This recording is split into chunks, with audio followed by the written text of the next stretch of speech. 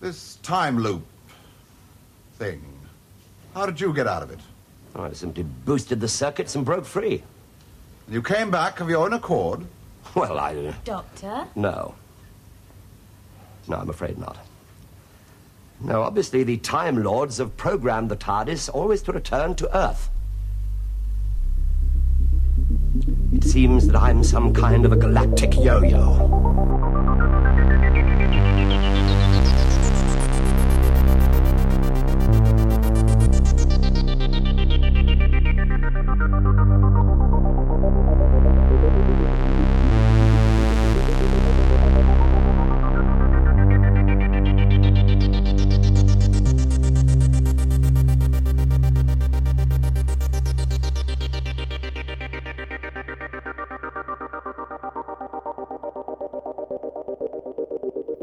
Hello everybody and welcome to Galactic Yo-Yo, the podcast where Doctor Who fans share their unpopular opinions with the world, and I have to deal with them.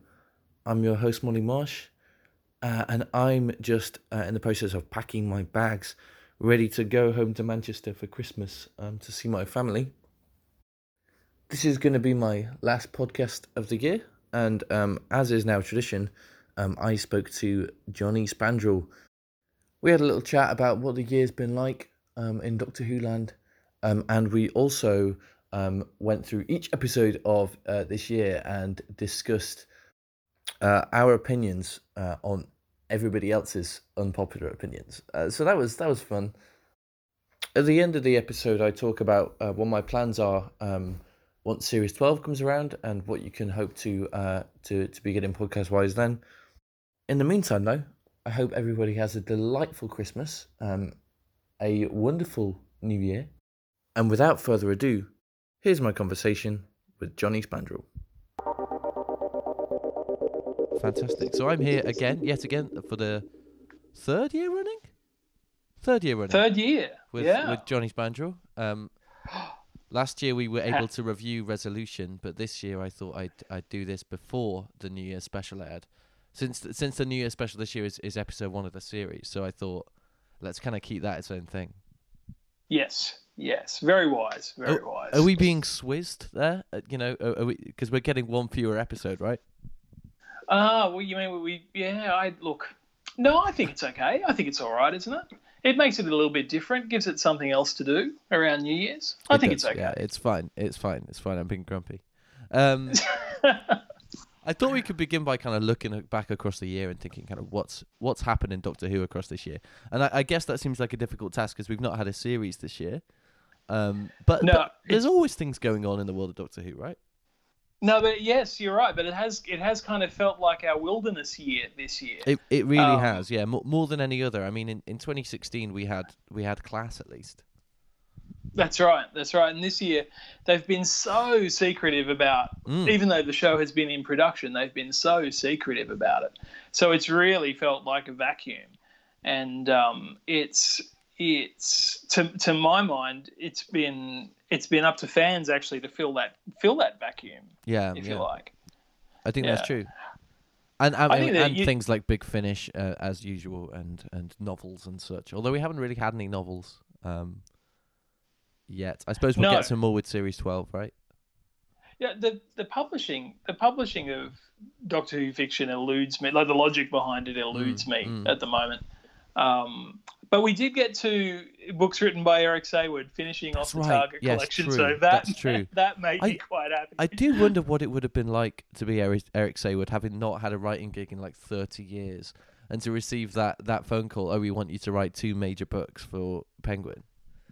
Yeah, that's right. And then quite a strange thing for Eric. Having read them both, it's really noticeable how similar they are to the Doctor Who books he wrote 30 years ago. So it's not like he's, God love him, but it does not like he's taken the opportunity to do anything drastically new with them. No, because how could he? He's not had a writing gig in 30 years. Unless he's been secretly, hashing out script after script in his house of highly modern drama. I'm not surprised that it's the same old from Eric Saward. Yeah, kind of nostalgic and cuddly though, right? Yeah, that's right. And it's nice to have them complete. You know, we're all completists. We all like to have them all lined up on our shelves, so that's nice. Is that every classic series story now? Every classic story, yes, indeed. Yeah. Did you see my favorite? No, go ahead. Sorry, my favorite aspect of it was in the Revelation book, where he's expanding on the characters by giving them all really prosaic first names. Love that.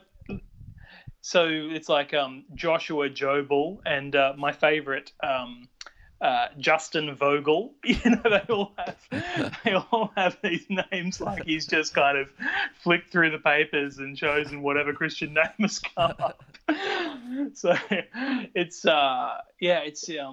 anyway, it's been nice. So I think the other thing that this year seems to have been about has been finding new formats to release old stories in, or even, you know, if you think about, and even recreating. So there's been a recreation of Mission to the Unknown. They've had the animated Macra Terror, and you know, and even releasing those old story soundtracks on vinyl, which seems very strange to me, but people seem to be loving them. So I think Doctor Who fans like collecting nice, pretty stuff, don't they? And I think that's maybe why they've done the vinyl thing, because it's quite a nice little. I mean, that's why people like vinyl, music-wise, isn't it? Because it's a nice product to hold in your hand. Right, and they're very pretty. They're very pretty.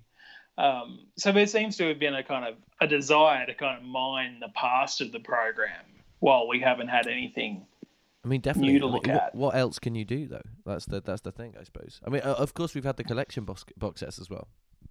Yeah, and they're beautiful pieces as well. And so there's real attention being paid to how they look. And obviously, if you're trying to get somebody to buy something for the third or fourth time, it's got to be looking really schmick, and people have got to be convinced to hand over the dough. Yeah, you've got to really give people lovely. more. Yeah, they're lovely things. I mean, like you say about the phrase you used about the publishing of Who fiction, the box sets elude me because I don't have a television, so it's just completely.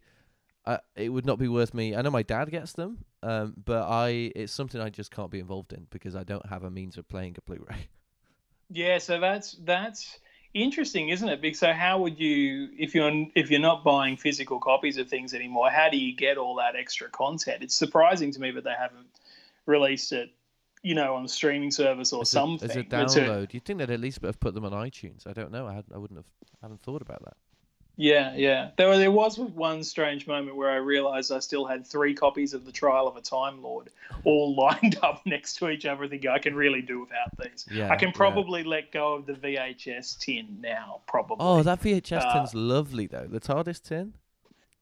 Yes, that's right. That's right. You could at least keep biscuits in it or something. True. I can repurpose, get rid of the old VHS to something more useful. Like you could use it as a reward jar for your child or something. Oh yes, yeah. The resilience box it is in our house.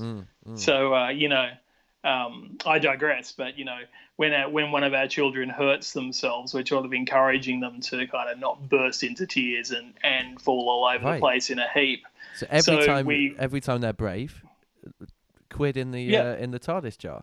In the resilience box. But all this has meant is that when one of them hurts themselves, they come in crying, going, "I'm being resilient."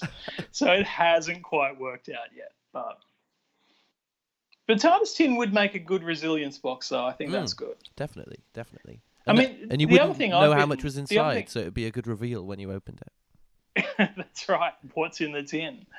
And the other thing I've been enjoying this year is a lot of fan-produced content, podcasts like yours and like Flight Through Entirety, and filling my day listening to what other people are doing, and you know, another highlight I think has been the YouTube channel Terry Nation's Army.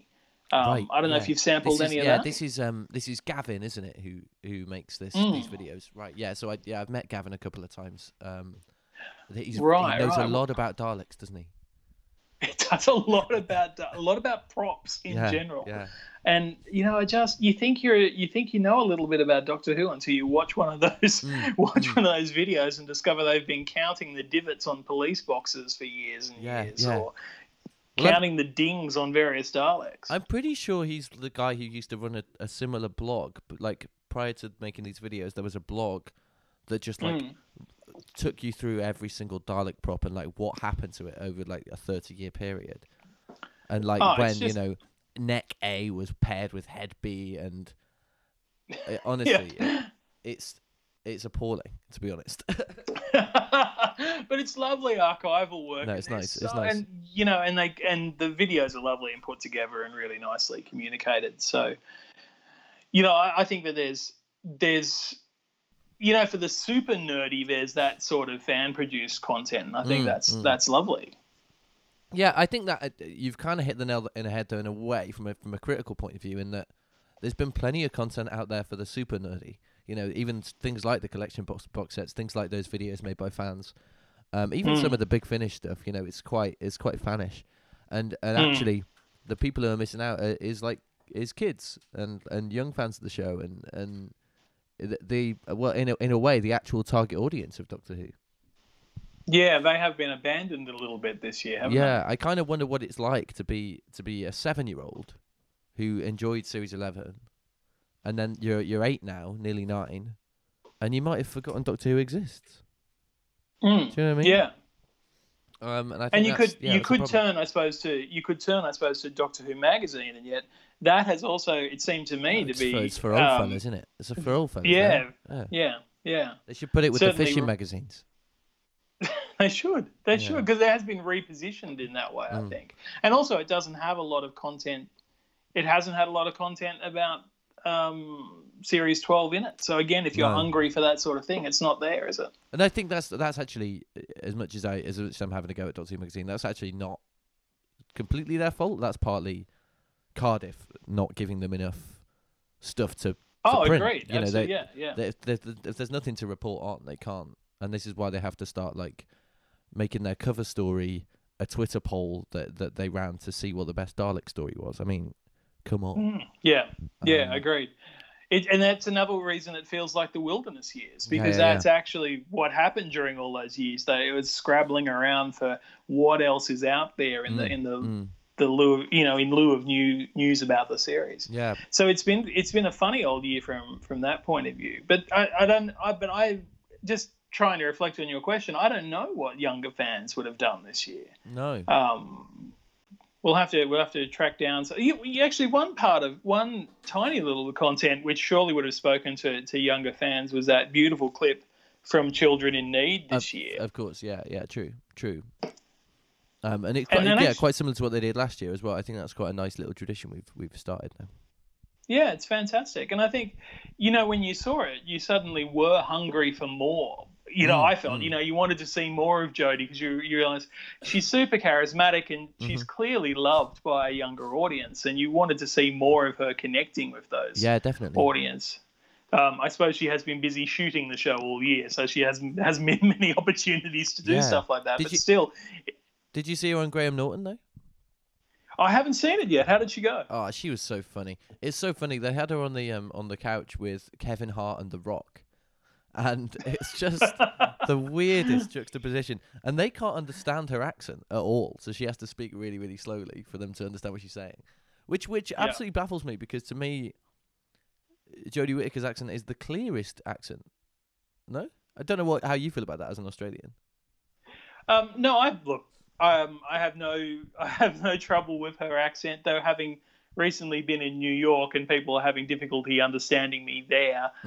So I sympathise with the problems of having a strong accent. I just feel that that her kind of Huddersfield, like Yorkshire accent is clearer than an RP accent to me. But maybe that's because I'm from the north, and what she's doing really is a kind of more exaggerated version of the accent my family have. And do you know what I mean? She's taking those vowel sounds and she's stretching them. Yeah, and she doesn't speak particularly quickly or anything. No, I think she speaks slowly, if anything. Yeah, too slowly. I was flicking through. Being ancient, I dusted off a copy and put it in a machine like all old people do, Molly. Right. And we were watching the Blu-ray of Robot the other day, and I was struck watching Tom Baker, thinking, the thing is, he has that instant charisma and he has that instant magnetic appeal, and you can see why people are still drawn to that performance today. And it's interesting to hear you talk about Jodie Whittaker and Graham Norton to say that she was really engaging, because that's what, thinking about Series 12 to come, that's really what I want to see more of from her performance. Yeah, I want to see everyone around her talks about what an engaging, warm, funny, charismatic person she is. And wouldn't it be great to have that absolutely shining through? Yeah, a little more than it is now. For sure, definitely. Yeah, the Kevin Hart and The Rock hadn't heard of Doctor Who, which I found fascinating, because they're promoting a film that they've starred in with Karen Gillan. With Karen Gillan, right? So at no point during the coffee break did they go, "Oh, how did you get famous then?" I don't know. Yeah. Quite strange.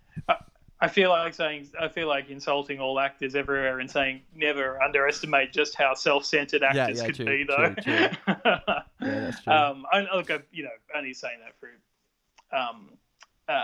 some of my professional interactions with them. So the no terrible slight intended.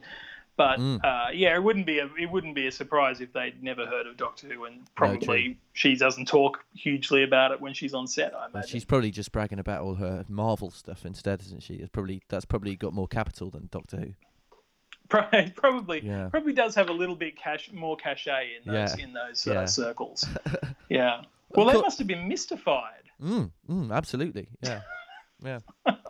Of course, the most important thing that happened in the world of Doctor Who this year is that you finished the blog. Yes, I think you're right. I think that is the most important thing that happened this year. I did finish my blog. It took 5.5 years to finish it, and really, I managed to cap it off in a really nice way. But I think by asking Gary Gillett to write an afterword for it. And he, of course, just did a stunning job of it, a fantastic post, and that kind of puts the rest of the writing on the blog to shame. It's so good. And it's a real source of pride to me, but I think Gary's the best writer about Doctor Who. And that he agreed to write something for it was really, really something for me. And that it became, I personally think it's the best piece of writing about Doctor Who published this year. Although maybe I would say that, but I think it's a great piece of work, and the fact that it's on my blog makes me feel very proud. So I think really that was a highlight for me, coming right at the end of the blog. If people are coming new to your blog now, randomwhoness.com, having never read it before, would you recommend that they read the posts in chronological order, or would you recommend that they read them in post order? I would recommend that they read them in any order they like, because that's really how it's designed to be done. They should be able to dip in and dip out of it. I've got to say that there's a lot of people reading it lately in chronological order, which kind of baffles me, because I think that's sort of anti what the kind of ethos of it was, but that's good for them. And I think it must be funnily enough, it must be quite a jumpy experience reading these posts, which although the rescue comes before the Romans, comes before the Web Planet, all those posts were written years apart, so they must all be quite different in tone and style. But anyway, whichever they want. Yeah, that's right. Whichever they want to do it, Molly, is absolutely fine by me. Great. Another good thing that happened in the world of Doctor Who is that you and I met in real life. This is right. Maybe this was the most important thing to happen in Doctor Who this year, Molly. Yeah. Yes, when I came over to the UK just to meet you, Molly. Really? Yeah, absolutely. That was the entire excuse. But no, we met in the Fitzroy Tavern, the London's Doctor Who pub. And it was lovely.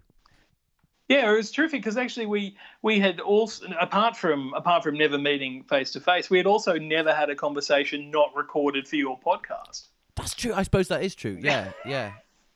And that's nice. Sometimes I'll see friends and we'll be talking about Doctor Who, and I'll think, oh no, I wish I got this on tape. And actually, that's very unhealthy. So it's nice for the relationships to expand out of the confines of content, you know. That's true. Plus, people presumably get disconcerted when you say to them, "Can you just rewind 2 minutes and I'll get my phone out and we'll record that bit." Yeah, doesn't happen. But yeah, I mean, like you say, it's been a bit of a drought this year in terms of Series 12 stuff. Although we did get the trailer a few weeks back, and it's got us all kind of ramped up again, hasn't it? Yeah, it's a lovely trailer too. It's really nicely put so together. Exciting. Yeah, and I hope it's generating a lot of buzz over there for people to get excited about it. But you know, if there's the things I particularly liked about Series 11, you know, the quality of the production quality, the photography, the music, and all those sort of things. From the trailer, it seems like they're keeping up those kind of standards. So I think that looks really that's exciting to me about how good the program looks at the moment. The other thing we should probably mention is the VR game, which I haven't played, but I've seen being played, and was one of the biggest Doctor Who moments of the year, I would say. Yeah, well, how have you seen it being played? So I went to a friend's house who has it, and I watched another friend playing it, but I didn't get involved. Yeah, so right. I've kind of half seen it in action. Are you a big consumer of VR? I'm not a consumer of computer games at all. No, but I understand that people are. Yeah, look, neither am I, and I think that, you know, the thing about VR is that it has been a kind of mass market product for a few years now, but to me it seems to have not really penetrated the mass market that much. Yeah, I think it's just the beginning now. Actually. Yeah. Now the technology is kind of more affordable. And more widely available, and there are a few competitors as well. I think that's making it a little more accessible for people. So there were a couple of VR things this year, weren't there? Because there was The Edge of Time and The Runaway. So it's clearly something that people see. And I suppose if you're looking for a brand with which to kind of attract people to a VR product, Doctor Who's pretty good actually, because it's kind of about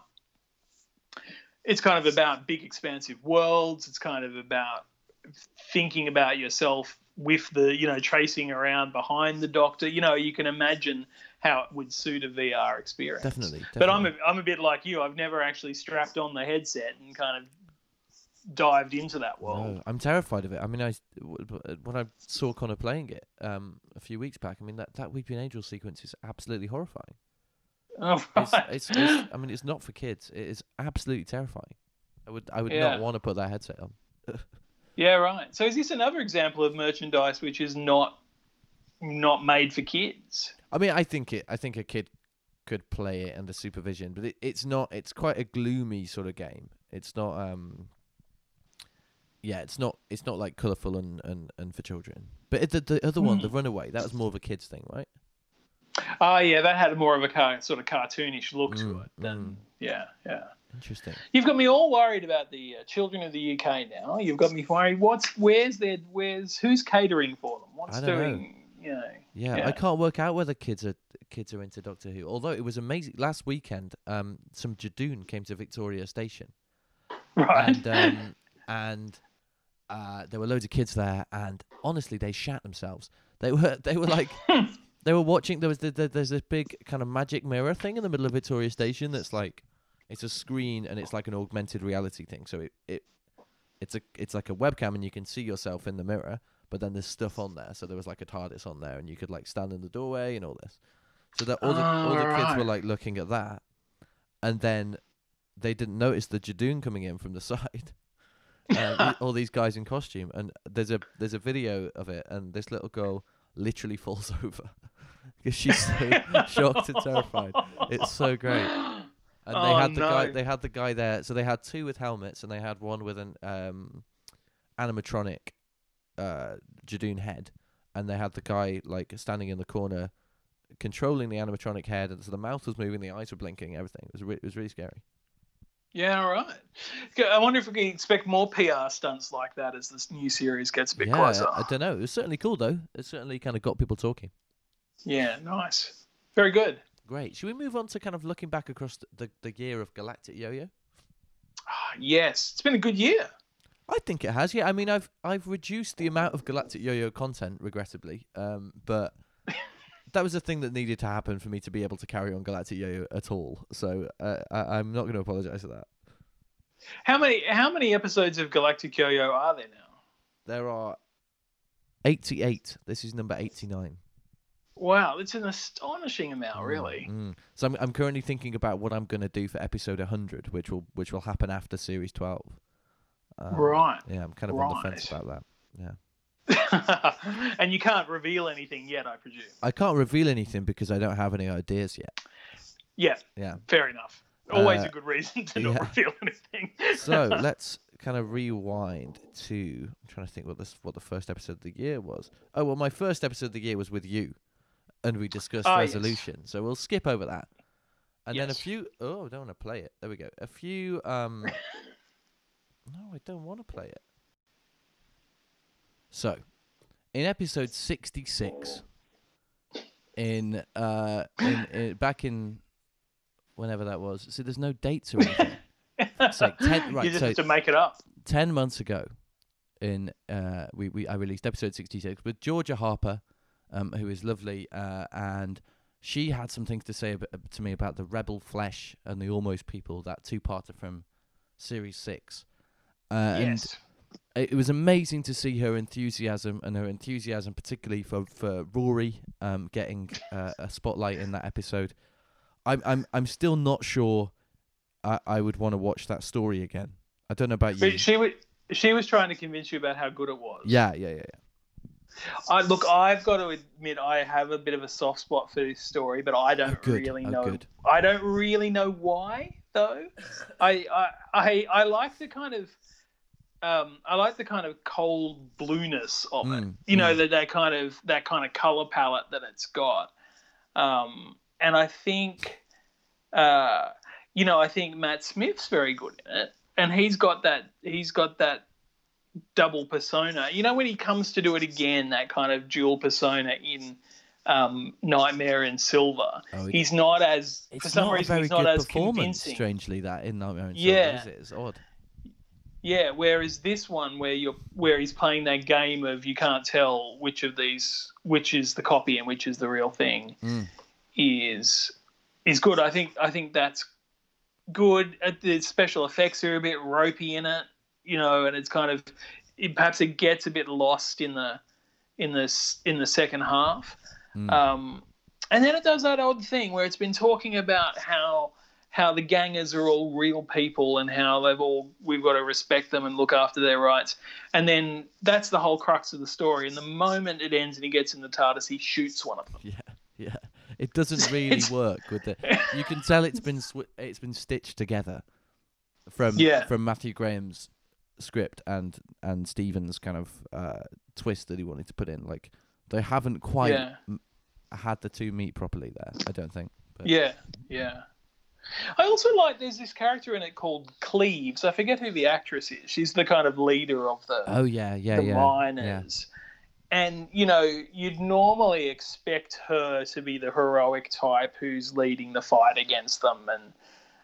But actually really, really soon into the action, she just kind of goes, this is ridiculous. Why are we doing this? She's the one who sort of says, against type. And if you think about commanders of bases under siege in Doctor Who, they've always been nutty. Like they're always the sort of people you wouldn't put in a leadership position under any circumstance. Well, and that's usually what leads to the base being under siege in the first place, or leads to the situation getting worse. Yeah. They're always the ones who are going to be foaming at the mouth first. And she is so interesting in this. She sort of says, she's sort of the Jenny character, the Jennifer character is kind of going about hatred, and she's going and really early in the story she goes, "This is ridiculous. Why are you doing this? This doesn't make any sense." So I like her performance. What a pain! What a pity I can't actually remember the actress's name. Whoever she is, she's very good. Yeah. Paddy, what do you feel about it? Yeah. I mean, I think it's got. When I put it back on to rewatch it when I was making that episode of the podcast, the beginning is so atmospheric, and it kind of just it just hasn't got enough to last 90 minutes. I think it would be a better 45-minute story, to be honest. It tries to do the switcheroo at the start of part 2 by introducing the Ganga Doctor, and as much as that stuff's nice, it's just not enough to warrant it being 2 parts. I don't think that would be the thing. Yeah, that's right. It's a pity because you could have made it a 60-minute special, and it probably would have fitted that length in. But you're right, it doesn't have enough. It doesn't have enough to kind of keep it going for 90 minutes. Episode 67 is my second most listened episode ever, I believe. Oh, wow. And I spoke to Andrew Ellard, and it was an amazing conversation when we had a chat about Turn Left, because Andrew Ellard thought that Turn Left was a bit overrated, and that actually it didn't quite make the point that it was wanting to make. Yes. Yeah. I've been watching Years and Years recently, and I haven't finished it because actually I haven't quite summoned up I've got to the end of episode 4, and I haven't quite summoned up the courage to finish the series off yet. But it strikes me as the natural evolution from Turn Left, that kind of story where things go wrong and go wrong and go wrong and keep going wrong. Yeah. What is Donna's character? What is Donna's character about? She's kind of if she's more than just the comic relief, she's I sometimes think that Catherine Tate is the first example in new series Doctor Who of the show having 2 leads. So I often think that before, as good as Billie Piper and Freema Agyeman are, they are really the companion. That's true. Companion. Yeah. But when you've got David Tennant and Catherine Tate together, and Catherine Tate's as big a star as David Tennant, and because Donna is not very good at being a Doctor Who companion, like she doesn't know how to run down corridors, she doesn't understand what a Sontaran is. Like she there's a number of points in that series where she acts contrary to the way you'd expect a companion to behave. Suddenly, for once, it feels like we've got 2 lead characters sharing the action equally in the show. True. And so you'd naturally give that person a showcase like Turn Left. And I think it's the first companion, it's the first Doctor Light episode, which is a companion heavy episode. I think that's right. So Love and Monsters that's true. Blink. Love and Monsters and Blink have new characters, don't they? That they insert this kind of new one-off protagonist. Yeah, so she's really the first companion to get an episode of Doctor Who to herself. So it's a real statement of confidence in her, and of course Catherine Tate, of course, knocks it out of the park. It's a terrific performance from her. But if the idea is that it's too bleak for what that character is meant to be bringing to Doctor Who, then... and I think it also centres the Doctor in a weird sort of way, because the whole story really is about, aren't things awful when the Doctor isn't here? So in a weird way, even though the story is kind of Donna's story, it's actually about the Doctor. About the absence of the Doctor, and so in a funny sort of way. I mean, I think that's a valid criticism. You want to make a big companion heavy story and celebrate Catherine Tate, and then actually it's all about the absence of David Tennant. Yeah, I can see that that's a reading of it which might undermine what the whole episode is trying to do. Well, I suppose Stephen Moffat did the Flipperoonie in series 9 and did a whole companion light episode with Peter Capaldi in Heaven Sent, and really that whole story's about Clara. So I suppose that's like That's Stephen going, okay, let's flip this over. Yeah, it's true. It's hard. You set up these binaries of characters and their relationships to each other. So of course, when one of them goes, their absence is going to be for sure felt. Terrific episode, Turn Left. Amazing, really. It does have a plasticky beetle in it, though, doesn't it? Oh, it does. Yeah, it's not a good prop, but it's fine. And it does have the racism in it as well. Yeah, it does have that casual racism in it. Yeah. Less said about that. Yeah. Okay, I'm gonna change the batteries on my machine, so you're gonna lose me for a minute. Okay, I'm back. That was some excellent battery charging. Thank you. Yeah, I don't know where my power supply has gone, but I'm having to run the machine off batteries at home, which is quite annoying. But I'll have to buy a new one from eBay or something. I should tell you something that you can drop back into it if you like. You know how I was just bagging Eric Sayward out for giving his exotic characters really dodgy, boring Christian names, and I've just remembered my name's Johnny Spandrel. Yeah, true. So you don't have a leg to stand on there. Yeah. I know. Very rude. Episode 68, I spoke to Joe B from the Netherlands about Series 6 and because I actually recorded this one before the previous one, but I moved it because the topic was Series 6 and I'd done the Rebel Flesh episode. But yeah, do we like Series 6 looking back? Oh, geez, that's a big one. It's a big one. Episodes in Series 6. It's a big one. I tell you what, let's make this one quick because we want to squeeze all the others in. We'll say. All right, we got to see it. Series 6, yes or no? Yes and no. I can't say yes or no. We can say yes or no. To the girl who. Yes or no. Yes-ish. Yes with reservations. Which story is making you say no? What about the wedding of River Song right at the end? That's good. That's a good story. Yeah, it's kind of it's a bit of a melange. What about Let's Kill Hitler? Yeah, that's less good, but it still has its moments. What about Piratey One? Piratey One, garbage, absolute trash fire of a story. Awful. But look, then on the other hand, you've got The Doctor's Wife, you've got The Girl Who Waited, you've got a couple of really standout episodes in there. And I've got a lot of fondness for the opener, for the Impossible Astronaut. So stylish. Yeah. No, look, I'm sticking with yes-ish. Good. Okay. You can't budge me from that. That's what it is. In episode 69, I talked to Kevin, also known as Script Scribbles on Twitter, about Class, because he's a massive Class fan, and most people aren't. And did you ever finish watching Class?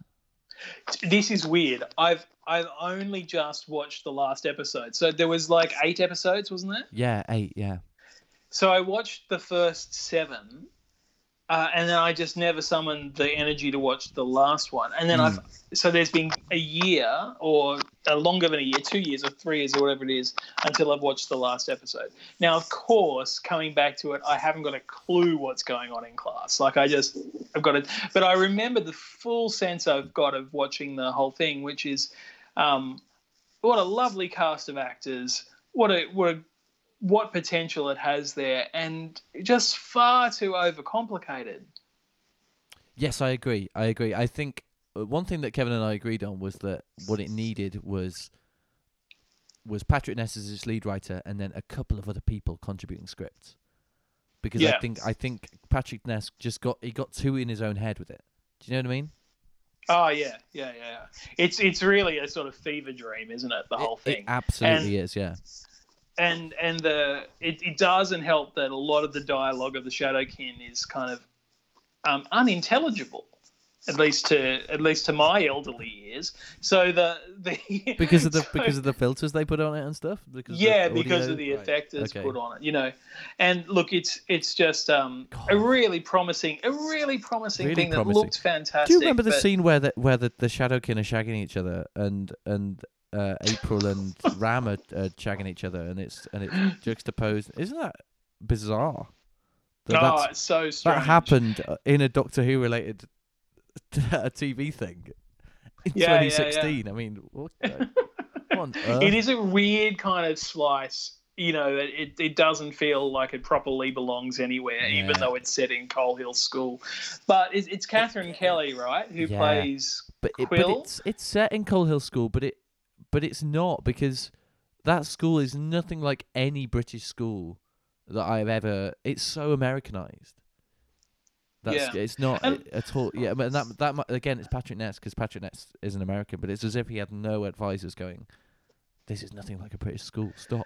Look, and all the younger cast members, God love them, all emoting furiously at each other about things which were so super important that I was just, whenever Catherine Kelly just turned up to undercut that with a kind of roll of her eyes and a kind of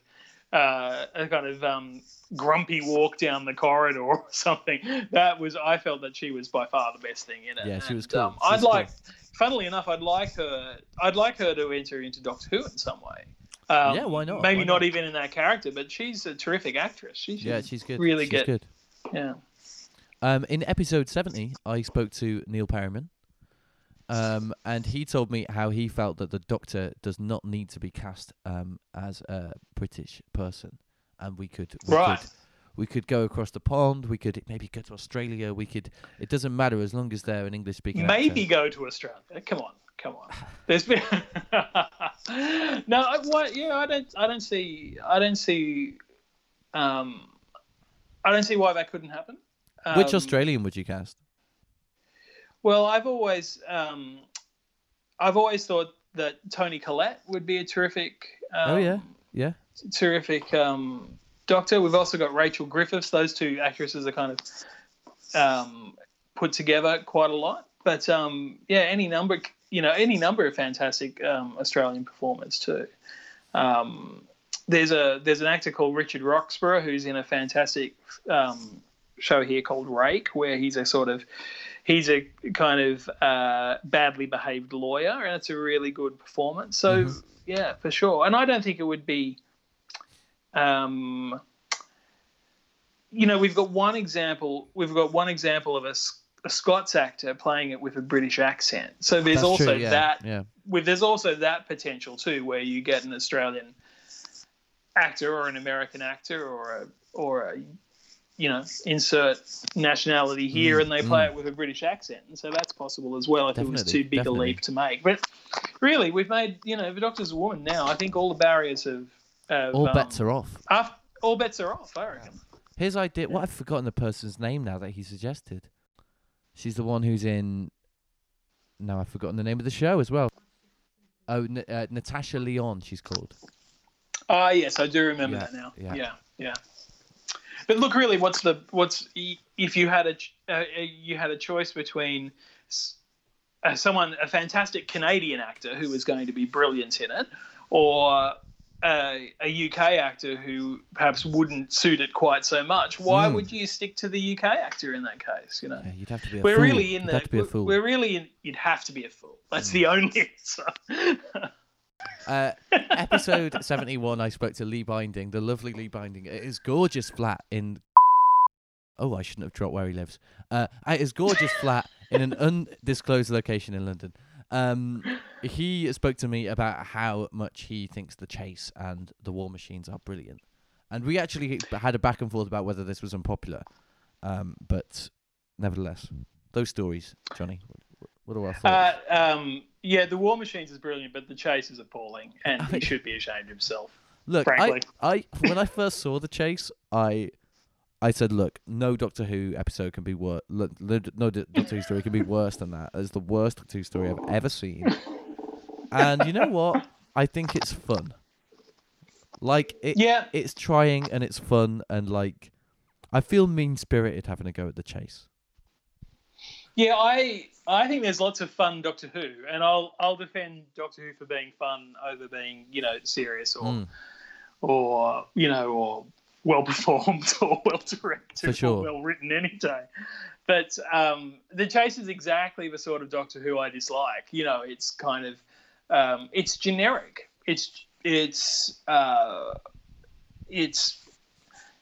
It doesn't, you know, it's not trying to say, it's unambitious. It's kind of, it's not funny. It's spectacularly unfunny. The Chase is hilarious. It's hilarious. No. What about when Ian thwarts a Dalek by throwing a cardigan over its head? Yeah.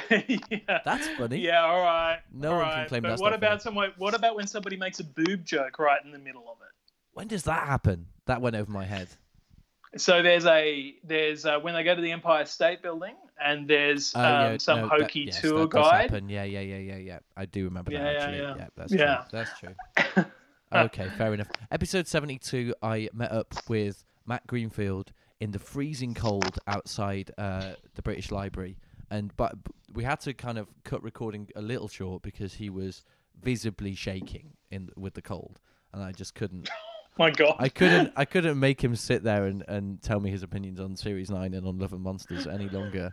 That was absolutely necessary. But he told me he loved Series 9, which fine, we won't go into that because it's another big one. But we will talk about the fact that he wanted to kind of get back at all the people who love Love and Monsters on this podcast, and he just still thinks it's crap. What do we think? Oh, right. He wanted to... well, firstly, I think Love and Monsters is brilliant, I await his wrong. His okay, disdain. Episode 70, episode 73. I spoke to Toby Haydock in a dressing room at the what's the comedy club called? At a comedy club in Manchester, and he spoke to me about companions. We had a long conversation about who counts as a companion. Right. And who doesn't? What's your policy on that, Johnny? You want fast answers, and then you ask me who's a companion? Come on, that takes ages to decipher. I'm very expansive. You want Sarah Kingdom to be a companion? Fine by me. You want Mike Yates to be a companion? I'm up for that. No worries. Yeah. Let them all in, I say. Fair enough. What's the harm done? Okay. I'm trying to think of an obscure one. What about Arthur the Horse? Is that a companion? Look, Arthur the Horse, no, doesn't appear in subsequent stories. But Courtney, what's his name? So you've just introduced a rule there, haven't you? Yeah, that's right. They've got to appear in two subsequent stories, and they've got to travel by TARDIS. They've got to appear in two subsequent stories, or just a story and a subsequent story. No, the stories have got to be, they've got to run next to each other. Oh, they've got to be consecutive, right? They've got to be consecutive. Thank you. So Adam Mitchell and they've got to travel by counts. TARDIS. So Courtney Wood is her name, right? Courtney Woods, yeah. She's a companion. Oh wow. Okay. Interesting. Yeah. Interesting. But still, I reserve the right to include people who haven't done that, like Liz Shaw. Oh yeah, of course, and the Brigadier. And the Brigadier. Yeah, all those Unity people definitely can. Yeah. Adam Mitchell, companion. Adam Mitchell. What about people like Kate Stewart and Osgood? No. Oh, okay. I saw Gemma Redgrave on the tube. Oh, you know, and then I feel sorry because I just said how expansive I was about all these things, and then suddenly the gates come crashing down. River Song, companion. Definitely. No question there. Definitely. Yeah. Even though she's not into consecutive stories and traveling by TARDIS, so I don't know. What about Grace Holloway? Oh. What about Chang Lee? Yeah, sadly no. I kind of like them. I like them. I'd like them to be companions, but although look, my rule says no, I'm going to let them in because now I've decided to be expansive again. Sure. In episode 74. I got together with David Chupakupaku to discuss the fashion highs and lows of Doctor Who. What is your fashion high of Doctor Who, and what is your fashion low of Doctor Who? Look, I think my fashion high of Doctor Who has got to be anything Katie Manning wears. Got you. Yeah, I can appreciate that. Well, anything Katie Manning has worn before or since as well. That's correct. Basically, any piece of clothing that's become within a kilometre radius of Katie Manning, that's it. Great. I've been in a kilometre radius of Katie Manning this year, so absolute fashionista over here. Congratulations, you're a fashion win on Doctor Who. And fashion fail from Doctor Who. You know, let's go. You know, it's too obvious to say the Sixth Doctor, isn't it? It's too. Everyone would be saying that. Yeah, I think one of us did say that. Yeah. So you've got to choose something else. Well, did Adric come up? Are we allowed to talk about Adric's costume in the space I don't know. pajamas? I don't think Adric did come up. But yeah, it's bad, isn't it? Did Adric come up? I don't know.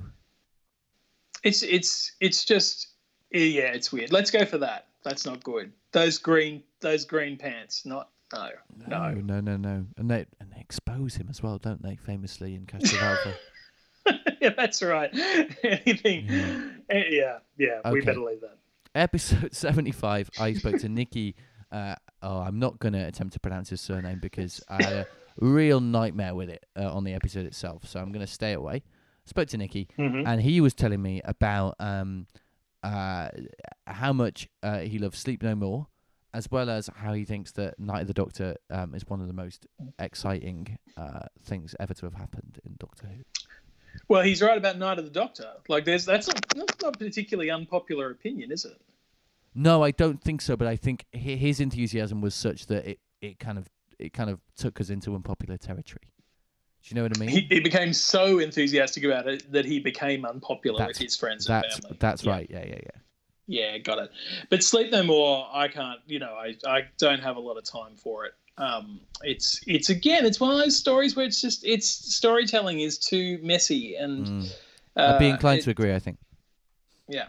Okay, episode 76 was maybe my favourite episode of the podcast I've ever made, and it was Doctor Who Snog, Marry, Avoid with Sarah and Connor.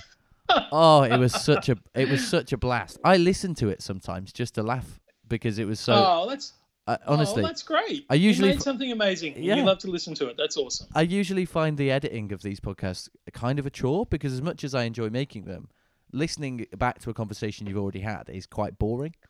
Yeah.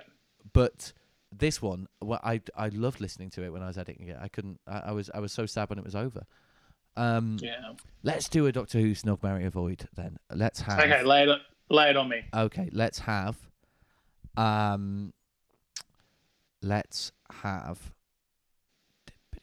Okay, the General as played by Ken Bones. Right. Okay. Let's have the guy who I don't know the character's name, but the guy who is first possessed by the War Machine in the War Machines. Oh, I don't know either. Do you mean Professor Brett, or is it the other guy, Professor Klimpton? The guy who looks sort of Eastern European and slightly terrifying. Right. Him. Okay. And finally, Howard from the market who leaves the tangerine in the pocket of the dressing gown in Christmas Invasion. Oh, we never met. Well, we have to marry Howard because he comes with a supply of food. Yeah, true, right? true. He's going to be a good provider. Yeah. And what about in my dotage when I need somebody to bring citrus fruits to me? Right, I think he's a breadwinner, isn't he, Howard? He's a breadwinner. That's right. A tangerine winner, if you will. Yeah. Well, I can snog the General in the hope that he will regenerate into somebody more attractive. Right. And he does, right? He does, so yeah, that's he does. Good. Yeah. It's good track record Just of that. Playing the long game there. Yeah, that's right. Yeah. And then I have to avoid then Mr. Possessed from the War Machine. I sympathise with that view. Okay, we're gonna speed up a bit with this content now. Okay, episode 77. I spoke to Chris Allen about.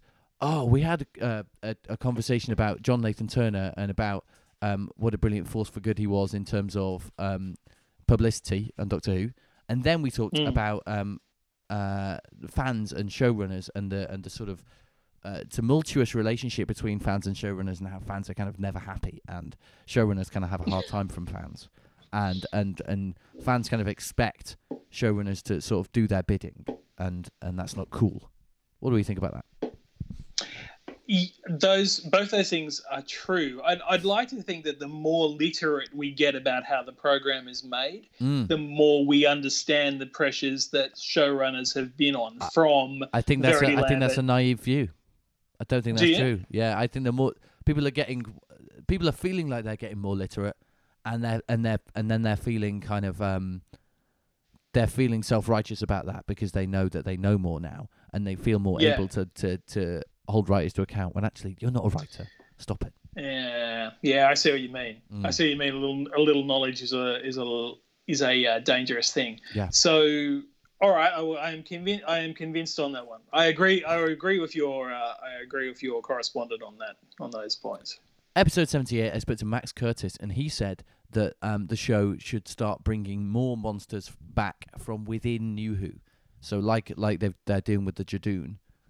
What's wrong with kind of bringing some monsters back within the new show, rather than mining Classic Who all the time? Yep, agreed. Why not? The Gelth needs a never run, right? Where's the Isolus? We need them back. The Isolus, I like that you've picked those two sort of gaseous. There must have been something going on. Yeah, sorry. We'll go for the Half next then. But Revenge of the Half. Amazing. Episode 79, I spoke to Crystal D, and this has been by far my most listened episode, my most talked about episode. And we did have a brief unpopular opinion chat about how much Crystal loves Martha, but I think the main takeaway people had from that episode was hearing Crystal talk about kind of what she'd been through while she's been in the world of Doctor Who, and how hard it can sometimes be when you're not what people want you to be in the world of Doctor Who fans. Yeah, it was an extraordinary conversation and a fantastic episode too. And I think what was more interesting for me was that, she actively chose your podcast as a sort of now that she'd passed that point, to come out and say, here's what I've got to say about this. Uh-huh. And that's what I really loved about it. Somebody with something to say, sort the podcast out as the vehicle for saying something important. So it was a really, and we all have to kind of, I think, listen to these stories of people who are victimized on the internet. I don't think there's any other way of putting it.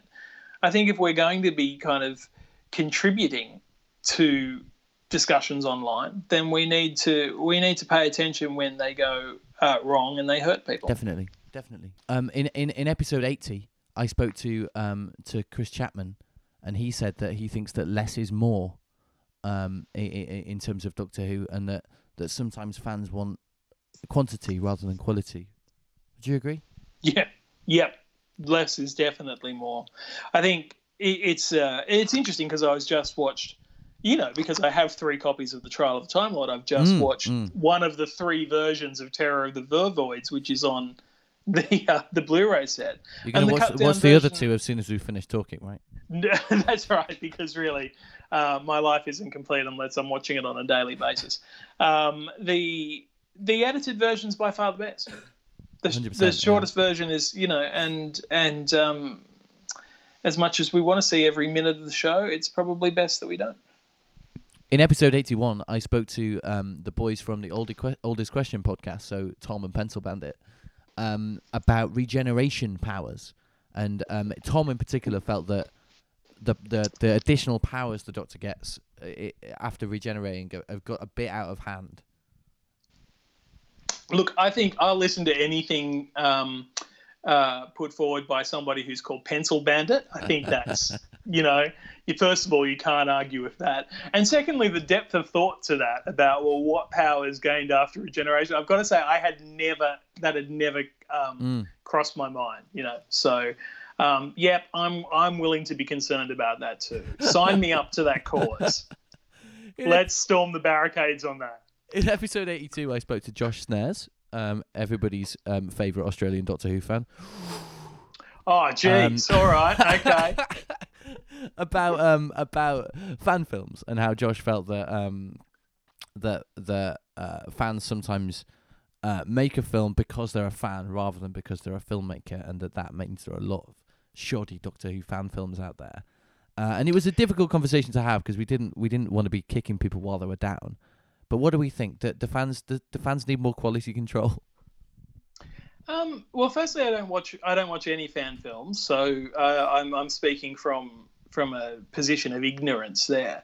But I'd never written a word about Doctor Who before I wrote my first blog post, and presumably they get better over time. I hope.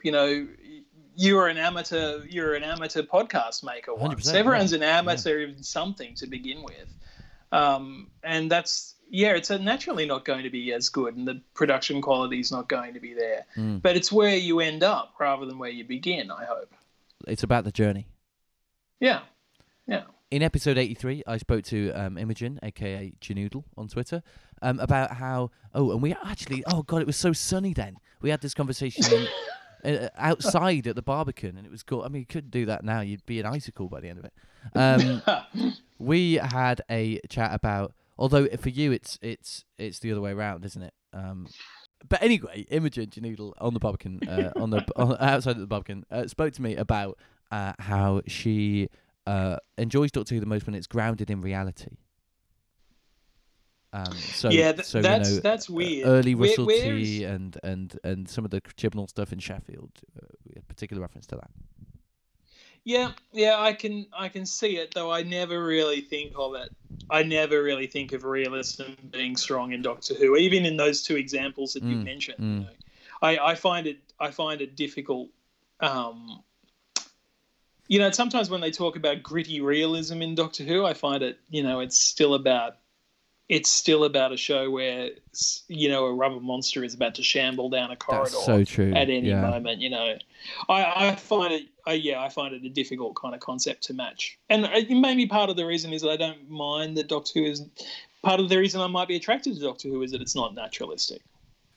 Yeah, no, I definitely agree. But I think there's some truth in what Imogen was saying in terms of the fact that the crazy stuff is more affecting when it's placed in what at least in something that at least simulates real life. Do you know what I mean?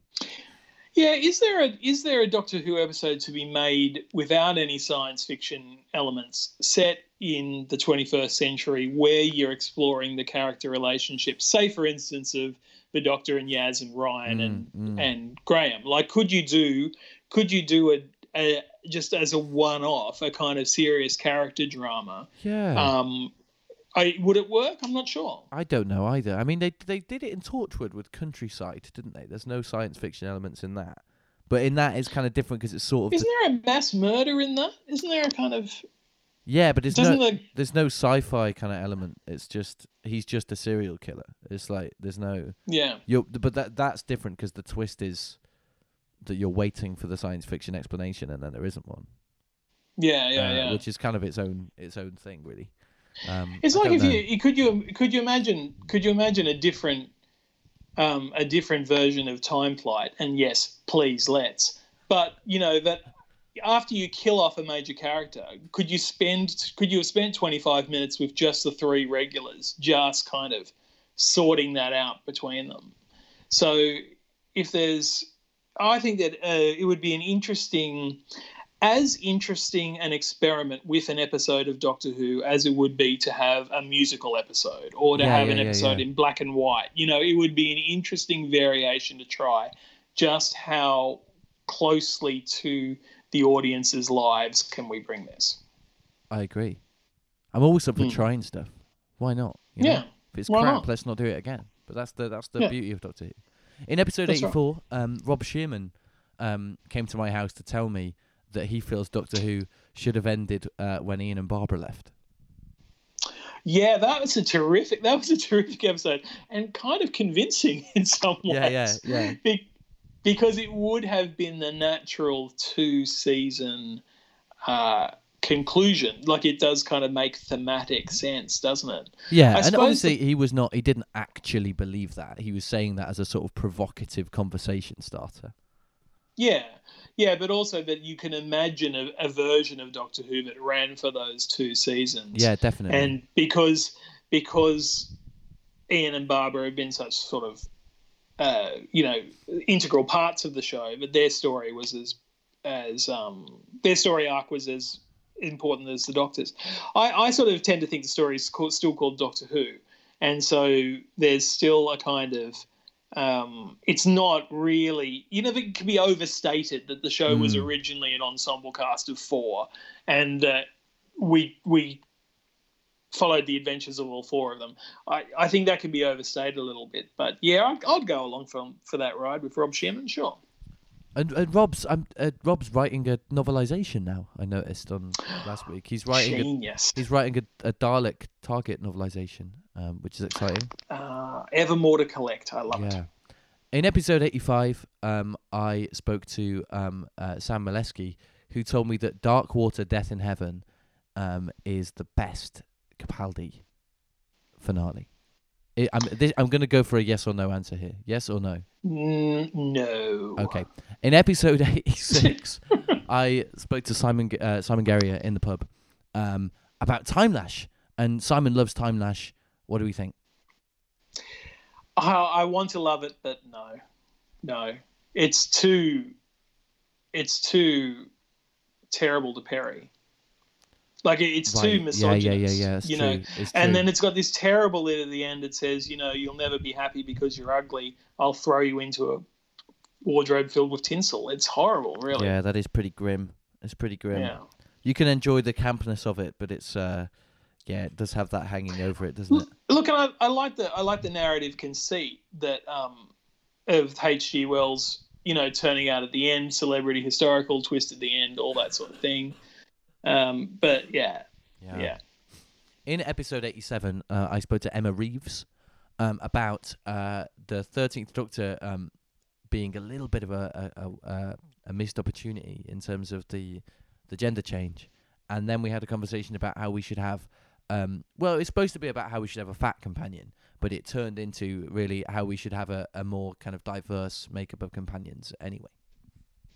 Yeah, my take on the first part of this is the show is really struggling between do we want the Doctor to be like her predecessors and show a bit of gumption and punch a racist and do all these kind of Doctor-like things that we've seen in the past? Yes. Or do we want her to be something completely different? And if we want her to be something completely different, there's some of the parts which we liked, which we might have to let go of. It's really tough. I go backwards and forwards on this all the time. But really, what is the point of having a female Doctor if she's just going to behave like all the male Doctors we've seen in the past? I think the really interesting part of that conversation was, here's a character who's undergone a gender change with seemingly completely at ease with it, and that hasn't been talked about. In a way, I'm not so much for the series exploring what it's like to have a female lead, because I think that's kind of reductive. But I am absolutely in for that. I would be interested in hearing what that change has meant for that character. And what's been challenging for her about it and what's been great about it. That would be worth spending some time on. Definitely. Especially in this climate. And there's so much you can say as well. It's not... I think the shows... I won't go on at length because we talked about it in that episode, but I think the show is scared of kind of upsetting people. And I think if it did try and make some statements about this stuff, I think it would upset some people. And I don't think that's a risk that it wants to take. And I respect that. I can understand and respect that. It may not all be just trying to avoid a fight or avoid a conflict about it. It may simply be, look, the way we want to do this is just present it as here she is. Let's go. Let's concentrate on the storytelling of it. In a way, they've made their choice. They had to make a choice. That's what they've done, and now we don't know. Who knows what will happen in the next series? Maybe there will be more introspection on that topic. Yeah, well, it looks like we're getting more introspection from the Doctor in general, from the trailer and from some of the stuff Chris has said. Have you got the latest Doctor Who magazine? I do, yes. Yeah, there's an interview with him in there, and he's talking about how the first series was kind of a recruitment year, and then this is now the series where we sort of delve into a little bit more introspective territory, and bring some old stuff back, and make it feel more Doctor Who-y again. Yeah. Yeah, that's a great episode. If people should go back and listen to that, because I think that's a really interesting conversation between the two of you on that. Oh, great. And my latest episode was the one about Star Wars. So Luke and I got together, and Luke's Blunt and I got together and talked about. Sorry, about what? About Star Wars, Johnny. You tried Star Wars? I can't say I've heard of it. Are you a Star Wars fan at all? I am. I enjoy those movies. I watch them. I watch them once or twice. I don't watch them with the degree of dedication that I watch Doctor Who. Did you hear my Star Wars episode with Luke? Yes, I have heard it. I'm not sure I've got to the end of it though. Were you baffled by some of the references? No. Or? Actually, yes, but pleasantly baffled. And what is interesting is that fan stories seem to follow those patterns, and about playing with the toys in the playground. We mashed them all up together. Oh my God, no, I'd never mash them. I'd never cross genres between them. So I think there's great comfort in the fact that everyone's going through their own fandom in roughly the same kind of way. For sure. Yeah. Are you excited about the new Star Wars film? Are you going to go see it? Yeah, I go and see them all. Do you go see the Australian dub, or do you go to the subtitled one? I go to the one where everything's slowed down for us Australians, so that we can get it a little bit faster. It takes about 2 weeks to watch, but it's worthwhile, I think. Cool. I think that's everything for our yearly roundup. Thank you so much for joining me again. My pleasure. And I suppose I'll see you back here next year. Yeah, that's right. I'll be. You've got a place for me to stay, right? Oh, absolutely. Great. Where can people find you on Twitter? You can find me at Johnny Spandrel. Is there an underscore there? No underscore. One lovely word. You can find us on Twitter at Galactic Yo-Yo Pod as usual, and you can find me on Twitter now at Molly_Martian. You can email us at galacticyoyopod@gmail.com. I'll be back in the new year reviewing every episode again, and I'm not going to be on a schedule because it's just going to be too difficult to get the episodes out within the week and on a specific day. So they'll just kind of come out within that week when I can put them out. Different guest each week, different episode each week. I'm excited for all this to happen. Are you? Oh, yes, I am very excited. Sorry, I thought I was meant to be quiet there so that you could wrap up towards the end. No, I'm super excited. Get involved. Great. Cool. Thank you so much for talking to me, and I'll see you guys next time, which will be at the start of January. Bye-bye, everybody. Merry Christmas. A Merry Christmas, of course. Merry Christmas. And a Happy New Year.